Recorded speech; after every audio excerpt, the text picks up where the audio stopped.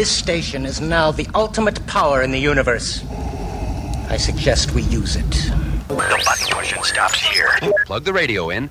Yeah, 'cause I can't get past the evidence. I can't get past the proof. I can't get past the evidence. It's impossible to do. You want a reason, man, I can't deny the truth. I can't get past the evidence of you. Beyond the shadow of the doubt, I see the light.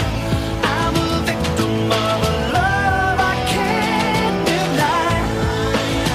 I'll be the first to testify, that I can't get past the evidence of you. Hello, everyone.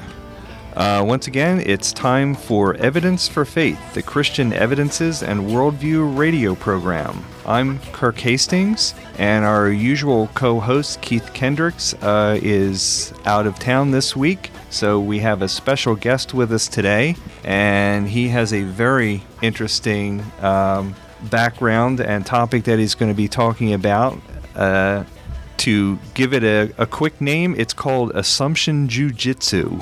So hopefully that'll tantalize you a little bit. Of course, we'd also like to mention that we have a website. If you'd like to check that out, it's at evidence4faith.com, where you can also email us questions if you have questions about anything that we discuss on the program or anything in general you'd like to ask about Christianity or the Bible. Feel free to write us there and ask us your question, and we'll do our best to answer it for you. You can also listen to podcasts of past programs that we've done on our website. You can also listen to us on iTunes.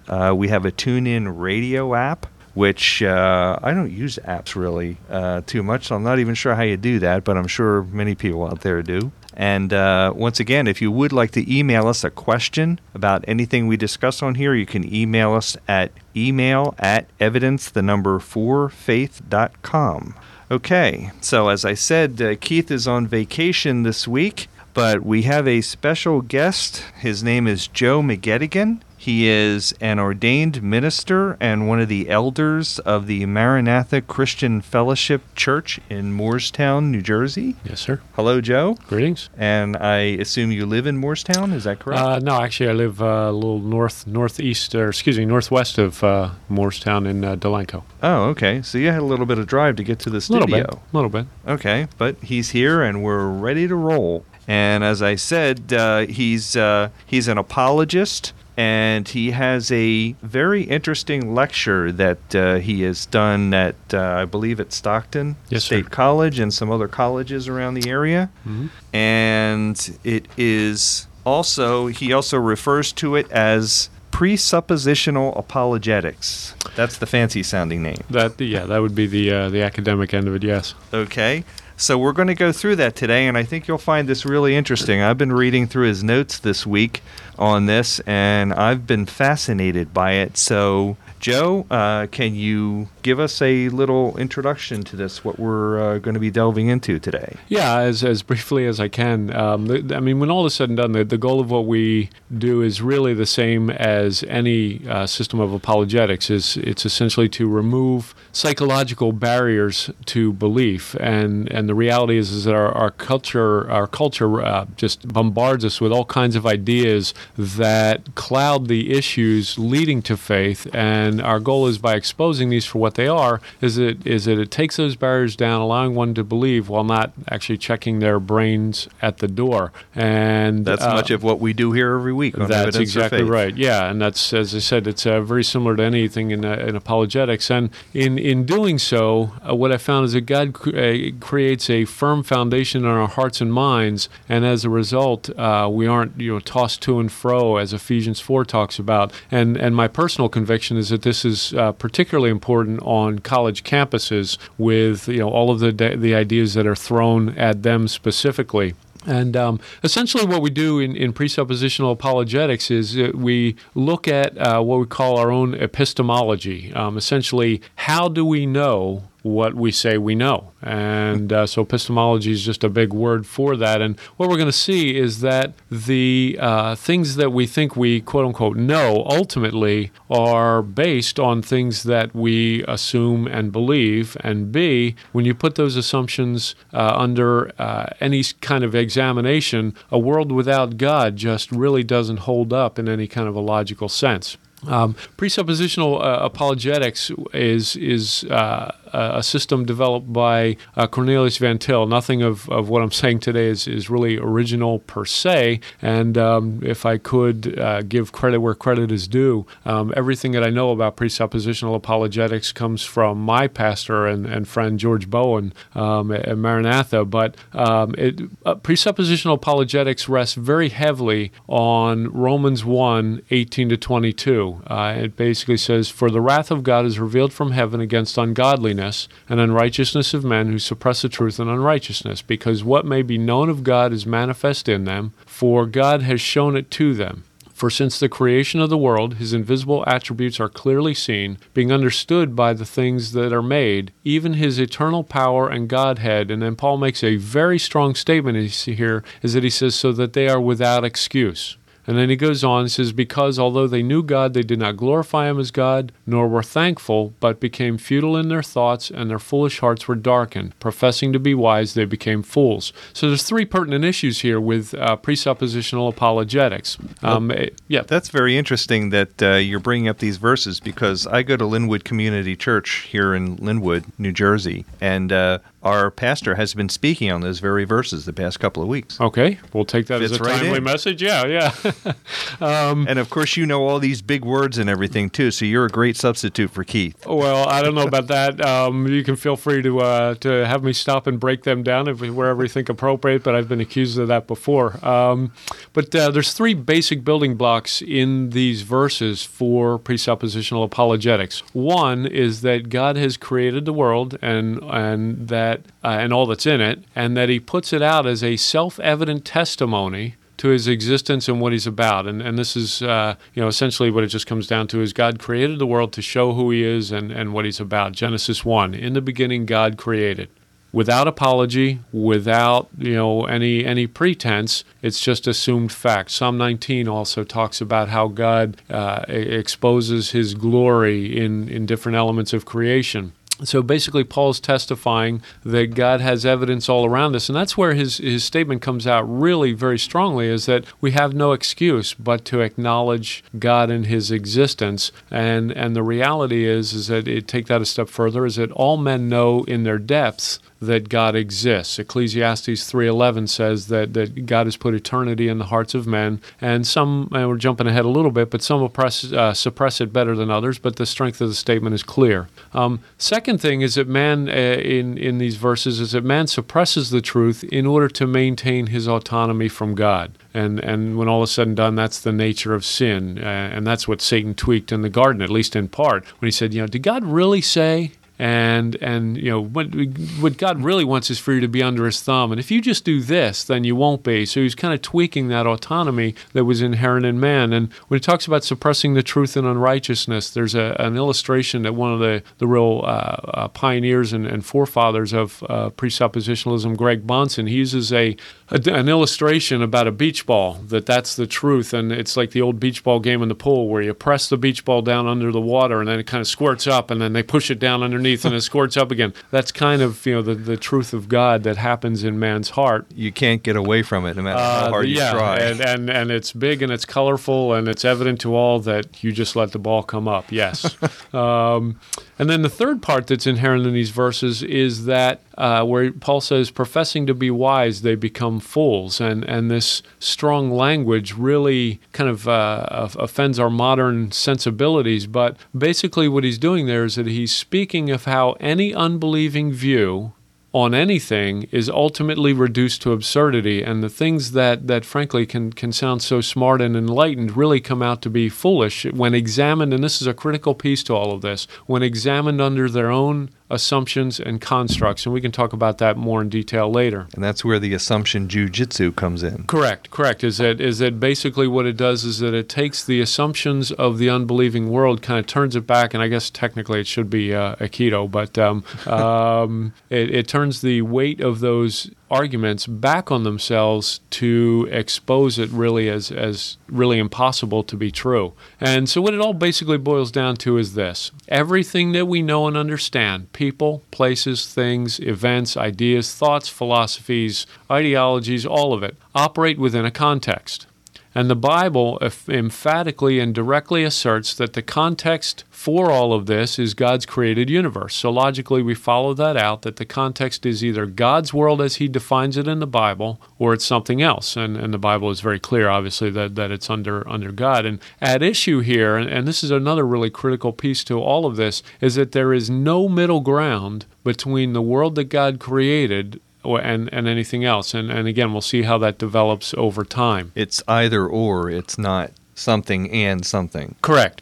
And this is one of the places where, for a number of reasons, as I've talked on college campuses and with different individuals, that people have trouble getting their heads around because people like choices today. They don't like to be told that you have to either pick this or this. They want to be able to pick either one if they want. Right, and that's a piece of it. And in doing so, what it does is that it forces you down the road to say one thing is true and another isn't. One is the actual state or condition of things and the other isn't. And the idea of absolute truth is just kind of an anathema. People just don't go there when the reality is, in saying that there's no absolute truth, it becomes an absolute statement, at which point you're back to square one. Right. And you've been down that road, I'm sure. So if we could do it another way, Cornelius Van Til, he would state that there is nothing that we would call a quote-unquote brute fact. And what he meant by that was that anything that we would call a quote-unquote fact is interpreted or synthesized in some way. And ultimately, we will interpret any issue out of what we call the ultimate commitment, where when you boil down all of the various assumptions and you get all the way down to the most basic assumptions, you have what's called the ultimate commitment, basically believing in the God of the Bible or not. And jumping ahead again a little bit is that if you fall in the not column, the interpretation cannot be true, basically because when held to its own assumptions, it's not in the correct context, and as a result will come up absurd. In other words, it doesn't hold up. Correct. Rationally or intellectually or factually or whatever. It just, if you go far enough with the God doesn't exist argument, it doesn't hold up at some point. Right, because of the implications underneath it. And if you're tracking with all of this, somebody might be confused with how this actually provides answers. And what I mean by that is in a lot of ways it can create almost an is so, is not, kind of situation. And Greg Bahnsen, again, I'm not sure that I personally like the statement, but he talks about a Mexican standoff. The Mexican standoff is, in the old movies where, the two guys are squared off with their guns and neither is going to drop theirs. And you have this picture then of the believing and non-believing ultimate commitments in play here, where saying, there is a God, is not, is so, is not. It's God's world. No, it isn't. And you drop your ultimate commitment. No, you drop yours. Right. And I mean, and you've been in enough discussions on this, Kirk, where you know it, and very often it falls into that, and it ends basically in frustration on both sides, and in a seeking for truth. In my mind, that becomes a very frustrating proposition. It can be. Yeah.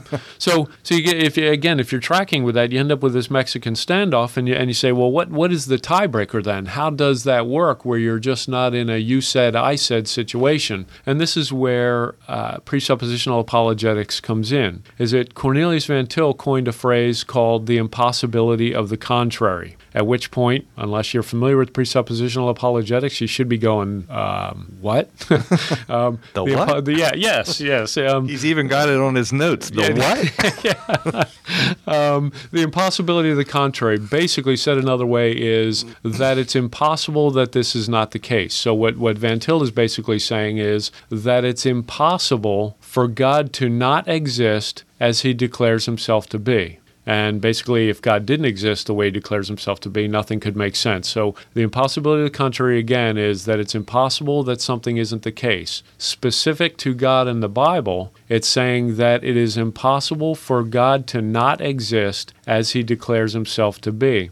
And kind of paraphrase, but Van Til would say that man without God ultimately can't make sense of his world, and he will be reduced to absurdity or not making sense. And so really, that's where the difference between the arguments comes in is, based on our past experience of debating with atheists and people that say, they don't believe in God or whatever, they're always trying to convince us that their point of view makes sense. But what you're saying is the idea that God does not exist, if we're trying to make sense out of anything in the universe, then that cannot make sense, no matter how you argue it. Yes, because of the most basic assumptions underneath. And this is where it gets difficult, because you get into almost a double or maybe even a triple negative. So you're kind of flip-flopping back and forth. But when all is said and done, it's not really rocket science. Basically what we're saying is that if somebody isn't interpreting the world or interpreting anything according to the actual state or condition of things, which is the definition of truth that I use, if they are not interpreting according to the actual state or condition of things, they have to stop making sense sooner or later as you go back deeper and deeper into the assumptions. Right. I heard a phrase one time that kind of captures this, is truth is, lies are invented. And that, excuse me, back to the other statement, is that basically what it comes down to is if your context is wrong, your interpretation of the content also has to be wrong. Right. And a way that I like to get into this is, how do you know when somebody or something, either somebody doesn't know what they're talking about or that they're lying? All right, either they're misinformed or whatever. You know that because when they start piecing the pieces together, they stop making sense. It doesn't fit. Correct. Is it you said you were at the convenience store at 12. That person said that they saw you and actually spoke to you at 12:01. Those things can't go together, so you know that the person is lying. And right. As you go back through the assumptions of the unbelieving worldview, and we'll dissect this in detail, it comes down to the unbelieving world just can't make sense. And if I could, Kirk, I think that it's important to get into here is that this really came out of my own personal journey of, at one point, religion had really no... And God, the Bible, really not a whole lot of impact on my worldview at all, and really no meaning of life at all. I was a confirmed existentialist with healthy doses of nihilism. If you know what those are, great. If not, there was not a whole lot of meaning in life because I was seeing the absurdities that we're talking about, and frankly, I see that around in a lot of discussions that I find myself in. I was just going to say that there are a number of atheists and agnostics who will start out by saying, well, the world doesn't make sense. Right. They admit that they don't think it makes sense. Right. But even them saying it doesn't make sense, because then they start arguing with you about why it doesn't make sense. Right. But if it doesn't make sense, none of your arguments are going to matter anyway, because your arguments don't make sense. Did that make sense? Yeah. I'm following. Can you follow that? I'm personally following you. Yes.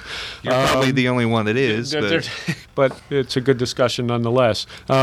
So when you cut to really one of the main topics of the day, and where I met Keith was in this presentation that we came up with, the Assumption Jiu-Jitsu. It comes up with real-world examples, practical real-world examples of places where listening to the ultimate commitment and how to see where they don't make sense. I don't know if that was a good English sentence or not, but... And I like the name that you have for this, too. You call this OOPS. Yes, and where OOPS comes from is we have 4 chambers of life. You could think of it in that way. You have order, which is there some kind of an implied direction, purpose, intention, methodical arrangement, some kind of order in the universe?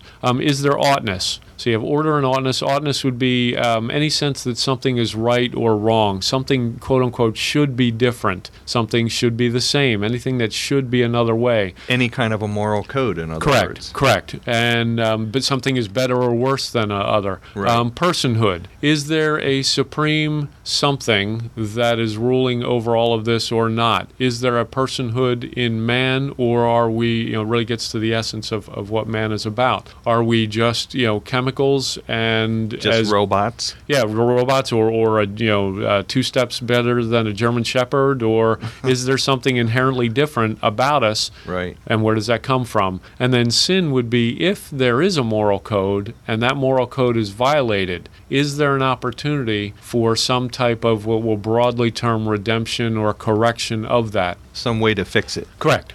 And that's where we end up with oops. Right. Order, oughtness, personhood, and sin. Right. And basically, when you push the unbelieving worldview through each of those, this is cheesy, but it helps people to remember it. When you push unbelieving worldviews through order, oughtness, personhood, and sin, oops, it forces man to say oops because God doesn't.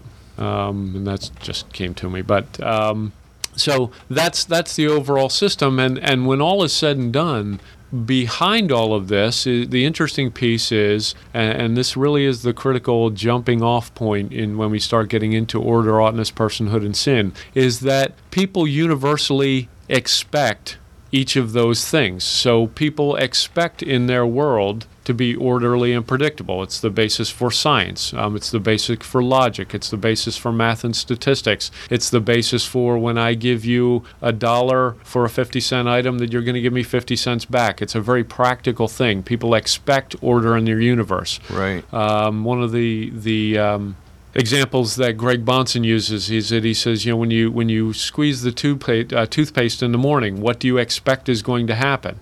You expect The toothpaste is going to come out of the tube onto your toothbrush. at which point you go, why is that? Well, because there's order in the universe. We call it the laws of physics and chemistry and all of that you expect that will happen. Right. As we'll see, in a random universe, we really shouldn't be able to expect that. But This people is kind of similar to an argument that C.S. Lewis uses in a lot of his books, but Mere Christianity in particular, where he uses the moral argument to prove God's existence, where he says, take an atheist who says, well, there's no universal moral code. We all make up our own codes. And he likes to say, well, take that person's seat on the subway and see if he doesn't object to that and say that, well, you shouldn't have done that. Right. Excellent. Yeah, excellent application. Yeah. Or pull that out when you've just violated somebody's contract. Right. It has to be there. Then their natural reaction is, well, that's wrong. You shouldn't have done that. Right. No, that's exactly right. And the important piece here is to keep in mind is that what we are not talking about are specific elements of right or wrong. It's right or wrong to kill. It's right or wrong to steal. It's right or wrong to have overdue library books. It's right or wrong to chew gum in class. At issue is that all societies at any given time, history past, present, or future, had some measure of right and wrong. So you're not talking about the specific moral rules. You're Correct. talking about the idea that there should be rules at all. At all. If I think that it's appropriate in my cannibalistic society that after our broadcast that I'm not, I'm taking you to dinner means something completely different than what you're thinking, then yes, in my world that would be okay. I'm having you for dinner. Yes. So that so we're not talking about deeming any specific item right or wrong. We're talking about people expect that there is right or wrong, something Right. should or should not be. Right. There's a recognition of respect and dignity for the person, and this is where personhood comes in. There's an expectation that somehow myself should be respected and understood. There's a universal expectation of an explanation or an antidote for human shortcomings. So you have each of the pieces in order, oughtness, personhood, and sin. The question is, why do people expect those? Right. And that really is a critical piece, and this is where the final, or one of the final pieces that Van Til talks about is borrowed capital. Basically what borrowed capital is, and if you remember in the beginning I said that it's important that you interpret each worldview through its own assumptions and constructs, and that becomes critical. What happens with the unbelieving worldviews is that they borrow ideas from the Christian worldview. So, for example, when you talk about love, dignity, etc., those are things that are not inherent to, for example, a naturalistic worldview. A naturalistic worldview says there's time, energy, random chance, and matter. Where do love and dignity come in with time, energy, random chance, and matter? is that within that worldview, love and dignity, non-material absolutes don't hold. Right. That's kind of along the lines of something that I like to say to atheists, is that if God didn't exist and God wasn't good, we wouldn't have any concept of a moral right and wrong. There would just be what is and what isn't. Correct.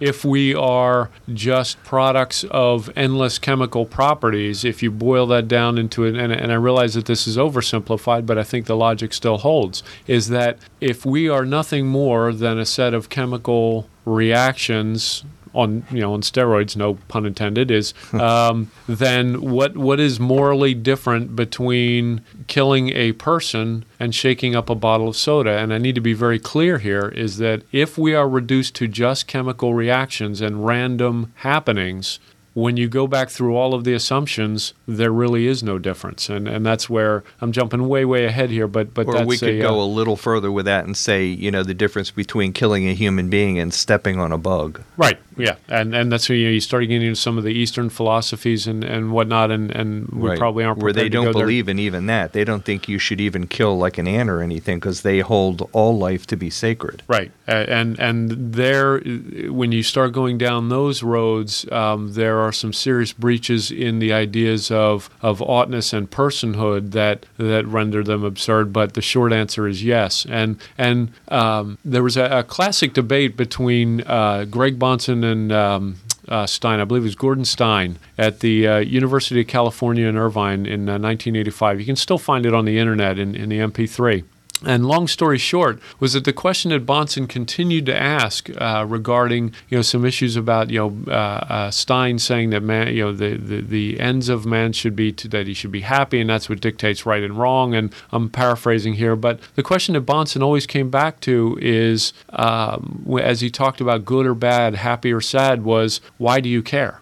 Why should we care about any of those issues if there is no objective right or wrong outside of ourselves? One of the Right. quick stories, and I think I shared with you on the phone the other day, Kirk, is when you talk about natural happenings, God and a man, God and a scientist were having a debate on whether how good is man? Can man do all of the things that he says he does? And man finally challenges God. The scientist challenges God to a duel. We're going to make a human being, and the technology is good enough. We can make that happen. The day finally comes, and God and the scientist are squared off, and God is getting ready to put the earth together, and he's getting ready to give one more breath into the man. And the scientist is over gathering up his matter, and God turns and he says, "No, you go get your own dirt." Right. Right?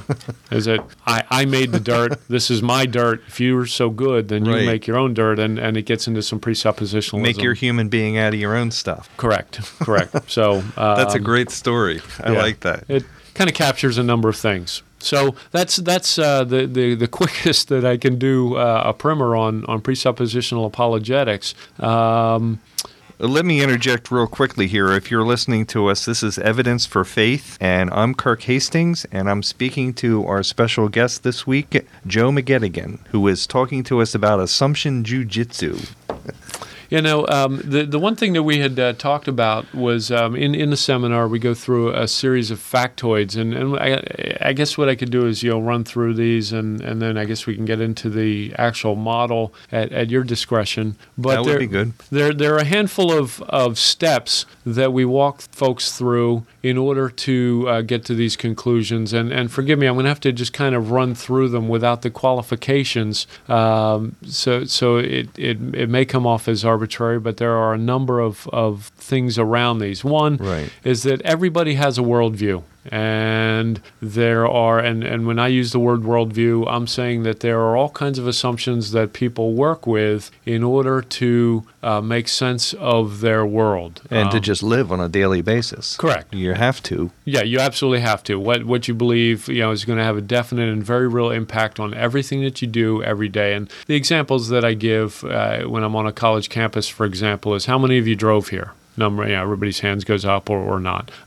Did you assume that your brakes were going to work? Or did you have to check the laws of fluid dynamics and the laws of friction and all of that every time? No, Check your brake fluid. Yeah, you assume that those things are going to work, and, Right. and we work on a whole lot of things. And that brings us to factoid number 3 is everybody works on a number of assumptions when interpreting and functioning in the world. You have to.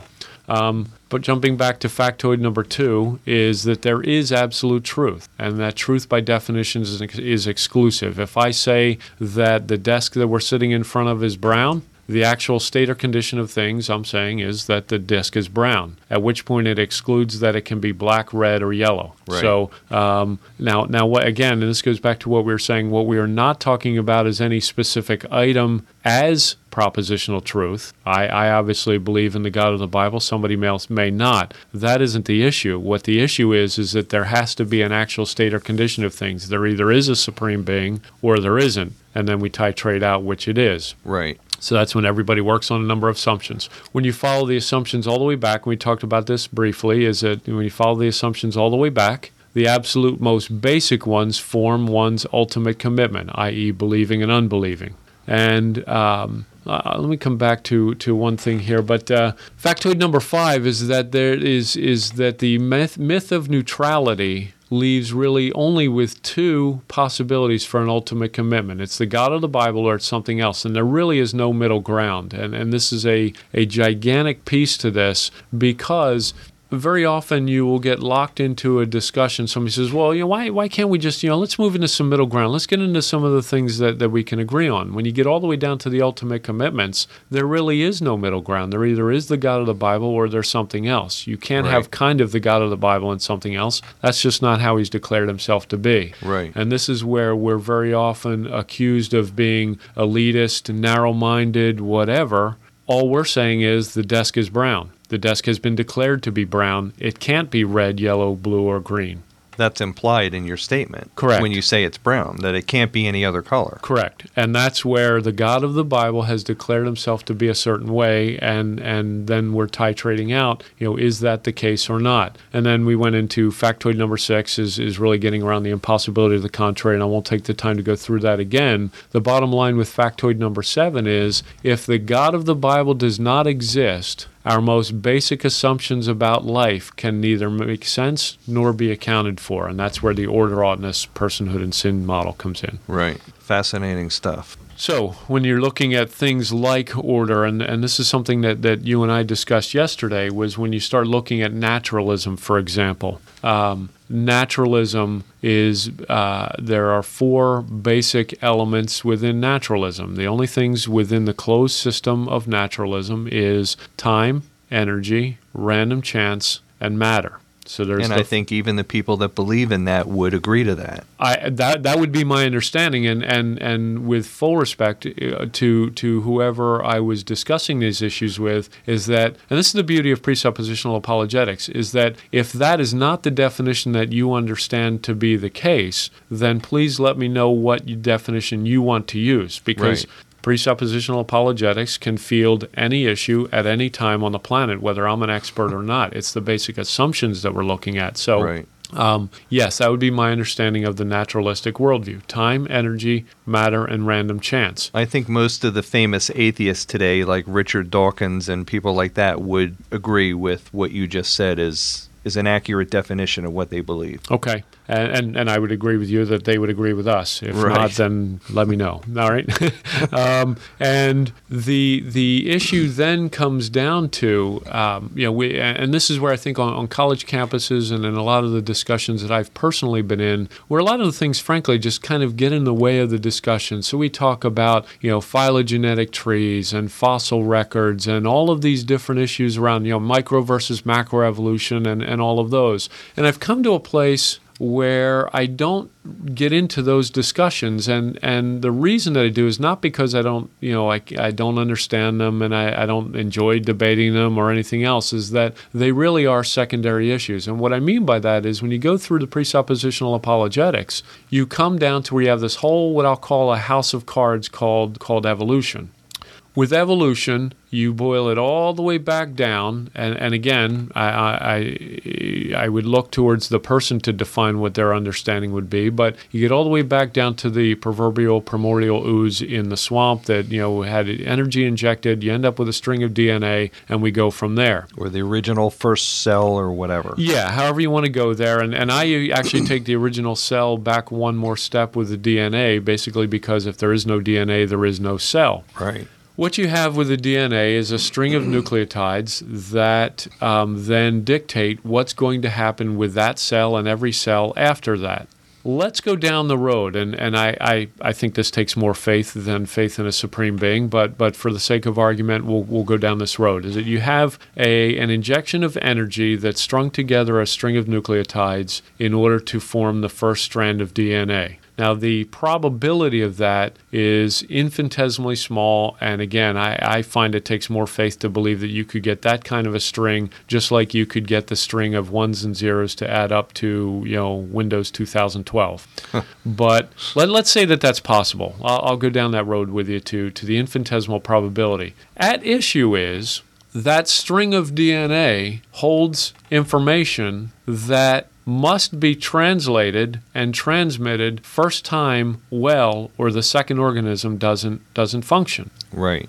So it begs the question, where did the information come from? You say, well, it just is. It's part of the string, at which point I need to press that a little bit, because what we're saying is that it happened through random chance. And you can pick whatever definition of random that you want. The definition that I use is without definite aim, purpose, method, or adherence to a prior arrangement in a haphazard way, having no specific pattern. There's a bunch of different definitions that are rolled into that. Whatever one you want to use is okay. Or to us lay people by accident. Yeah. And it happened by accident. Right. And at issue here is that, yes, you may have a string. Again, I think a lot of faith to say that the string could line up in that way, but how does random translate, transmit, and affect information? Because as soon as that happens, it ends up with some kind of an aim, has some kind of a purpose, has some kind of a method. It's no longer random. How does it accurately reproduce itself? Is that what you're saying? That's the ultimate question, yes. Is that the purpose of DNA is to duplicate itself within the next cell. There's a purpose, there's an intention, there's an intended outcome, if you will, for that string. Where did that intention come from, if you want to do it that way? Right. There was an intention to the order of the nucleotides. Random cannot, by definition, have an intention. As soon as it has an intention, it's no longer random. So what we have is, within the naturalistic model, the absurdity is that random, within a certain definition that they have established, I'm not making this up, the definition of random is without intention, without aim. All I'm doing is that I'm stepping into the unbeliever's worldview to say, okay, let's take it as it is. Right. All you need to have is random, correct? Yeah, all we have is random. And random, you define random. Okay, can random have an intention? No, it can't, because then by definition it's not random. Okay, well, DNA has an intention. Where did that intention come from? So when you're talking about specifically, if we say evolution, if the point of evolution is survival, you're saying, where did that intent for survival come from then? If it's all a random system. Yes. Ultimately, yes. I mean, why survive? According to what you said a few minutes ago, you could say, well, why survive or why not? Right. Well, and then there you're starting to get into some of the issues around in the oughtness section, but the short answer there is yes, there as well. Ultimately, and this is where when you start getting into natural selection and the processes and all of that, all of those are happening after this initial fact. Right. And I don't want to speak for the man because I've never met him personally or whatever, but Carl Sagan, this is when he went into the whole thing of extraterrestrials and that whole construct, basically acknowledging the idea that the intention and the intelligence, or the information, whatever word you want to use, that intelligence, that intention needed to be injected into the naturalistic model, or it can't make sense. So therefore you had an extraterrestrial, which then begs the question, where did the extraterrestrial come from? Right. Now, that's within the unbelieving model, or worldview. Our worldview says that there is a supreme creator who in all of his wisdom and glory manifested the physical universe out of nothing because that's what he spoke. You say, well, that's faith. Both of them are faith statements. The question is, the unbelieving worldview is impossible because of the impossibility of the contrary. There's a whole lot here. I mean, this is deep stuff that isn't always real easy because of some of these different issues. But for example, let me do it this way.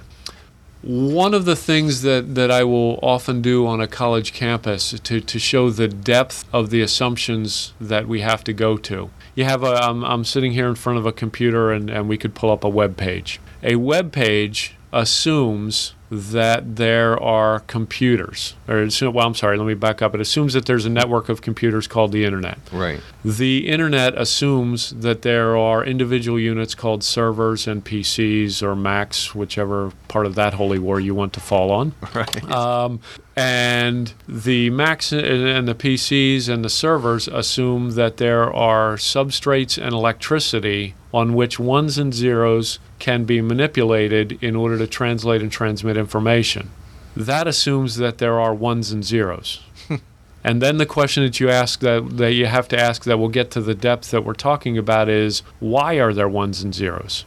You say, what do you mean? Well, what I mean by that is that there's a logic and an order behind mathematics, ones and zeros. The question is, how do you account for that in a random universe? Right. A universal, non-material, absolute. Now, if let me see if I understand this correctly. If the universe was truly random, even though right now ones and zeros might be the basis, 10 minutes from now it could be 5s and 7s. Or, of course, in a mathematics sense, that doesn't make sense. But what I'm trying to say is, it's ones and zeros now. In a truly random universe, a little while later, it would be something else, and then something else, and then something else. Correct. Because that's what randomness is. Absolutely. And before anybody goes, well, that's a ridiculous assertion, isn't that the point? Is that when Kirk says, zeros and ones could turn into 5 plus 7, 1 plus 1 could be 5 plus 7 tomorrow. You say, well, that's ridiculous. Yes, that's the point. The question is, why is that the point? There's information and intention inherent to the universe that time, energy, random chance, and matter cannot account for. Right. Whereas we're saying that there is a supreme being. Now, this is where the middle ground comes in, is that the unbeliever cannot allow for that supreme being because it automatically then violates our autonomy, back to Romans 1. Now, I don't want to get you off your track or anything, but I just thought of an interesting question. I'm trying to put myself in the atheist position, and I'm thinking, what would I ask you if I was an atheist at this point? And the question that popped into my mind is, okay, how would you account for God then? God is, within our worldview, God is pre-existent and eternal through eternity past.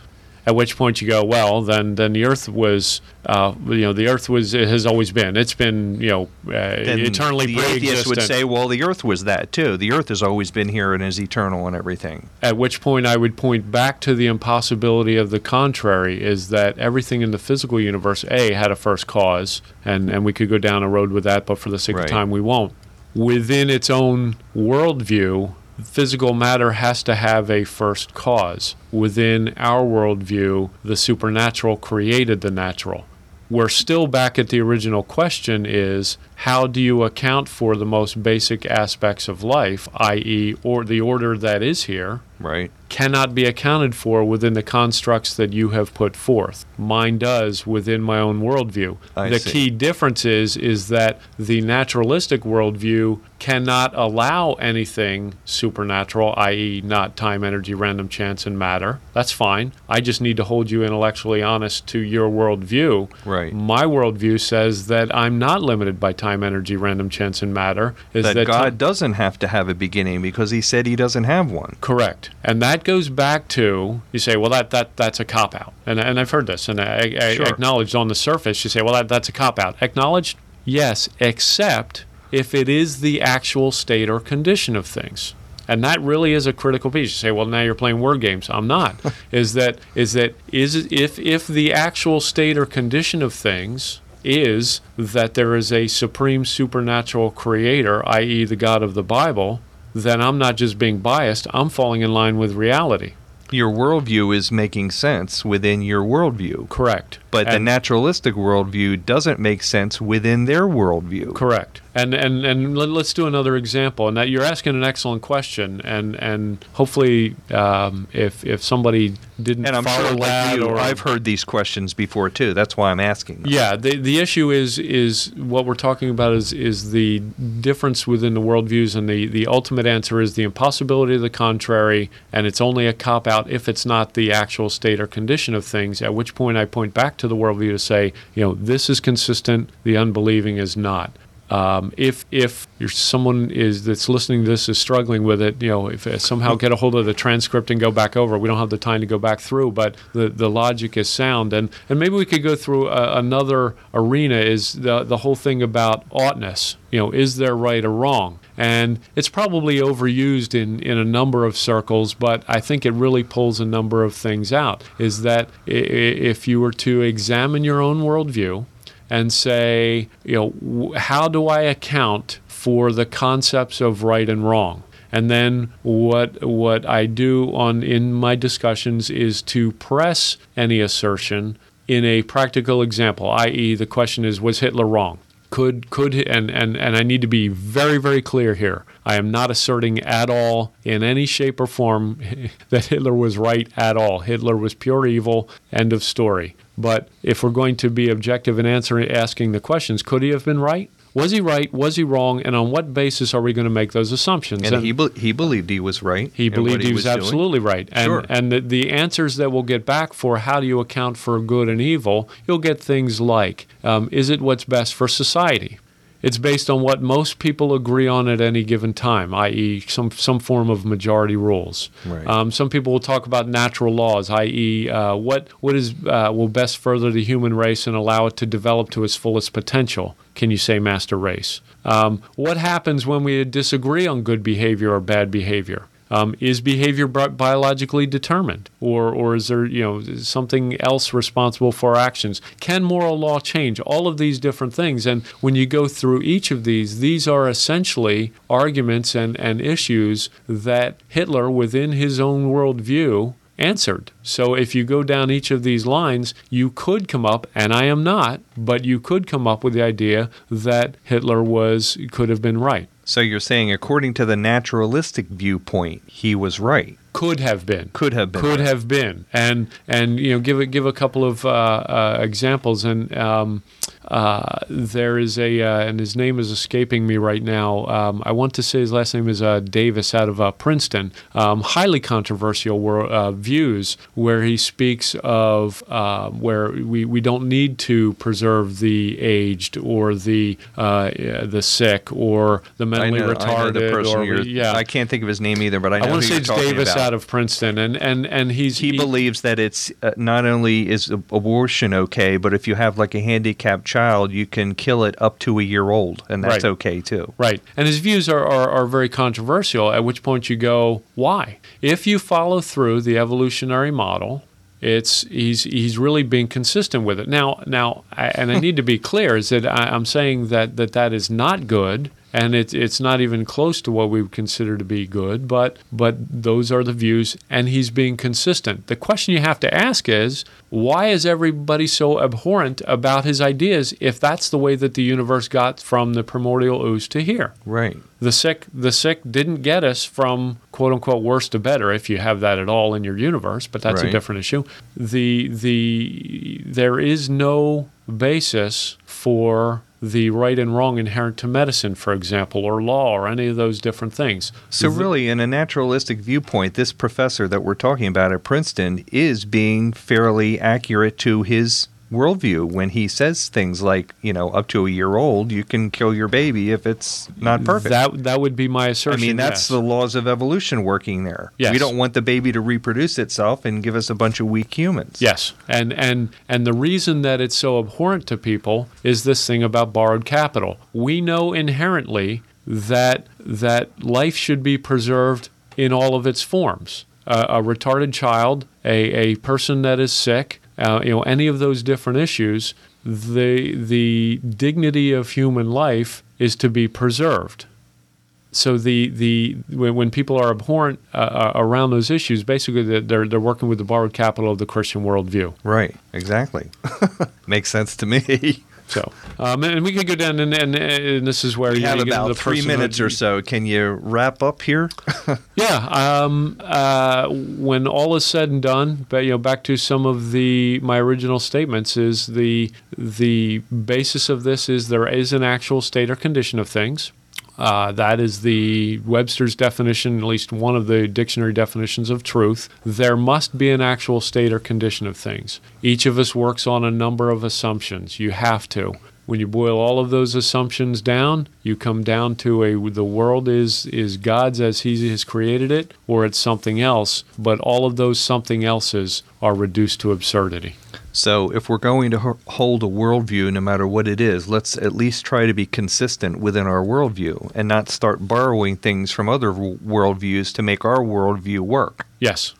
And when getting into a discussion or when and I don't do this as well as I probably should in a number of settings, but to gently seek to have folks be intellectually honest with their own worldview and not go with the borrowed capital. And I think it's important too, Kirk, with apologetics in general. One of the things that when somebody truly understands presuppositional apologetics, it's an extremely powerful tool. And that issue here is not just to swagger around with some big weapon that you can just cut people to shreds. I think that's extremely offensive, if I could just go down that road, is that the whole idea here, back to my first statement, is what we're seeking to do is to remove psychological barriers so that folks can enter into faith, coming into the redemption that we know before the Creator, rather than getting bogged down in some of these other side issues. And the real key here is that that we can come back to be redeemed, to be saved, to be come back into fellowship with our Creator as He has created that world to be. Right. Wow. Really fascinating stuff. And am I correct, and I hope I'm correct in this, are you considering doing a book about this? Or you sent me a manuscript that looked kind of like a book in progress. Any plans there? The short answer is yes. Okay. Some of my colleagues, Tom Masnick and Mark Somalia, two good friends that have stuck with me with all of this, they're working on that. And so the short answer is yes. Somewhere down the road, we'll be looking to put this into written form. This is fascinating stuff, and if you put it into a book, I'd be first in line to buy it. Well, I appreciate that. Really interesting. Okay, so once again, this has been Evidence for Faith, and we have had Joe McGettigan with us today, an apologist, giving us a really interesting overview of his idea called Assumption Jiu-Jitsu. I love that name. So, okay. Join us again next week, then, for more reasons to believe. And always remember, the best reason for being a Christian is because it's true. That was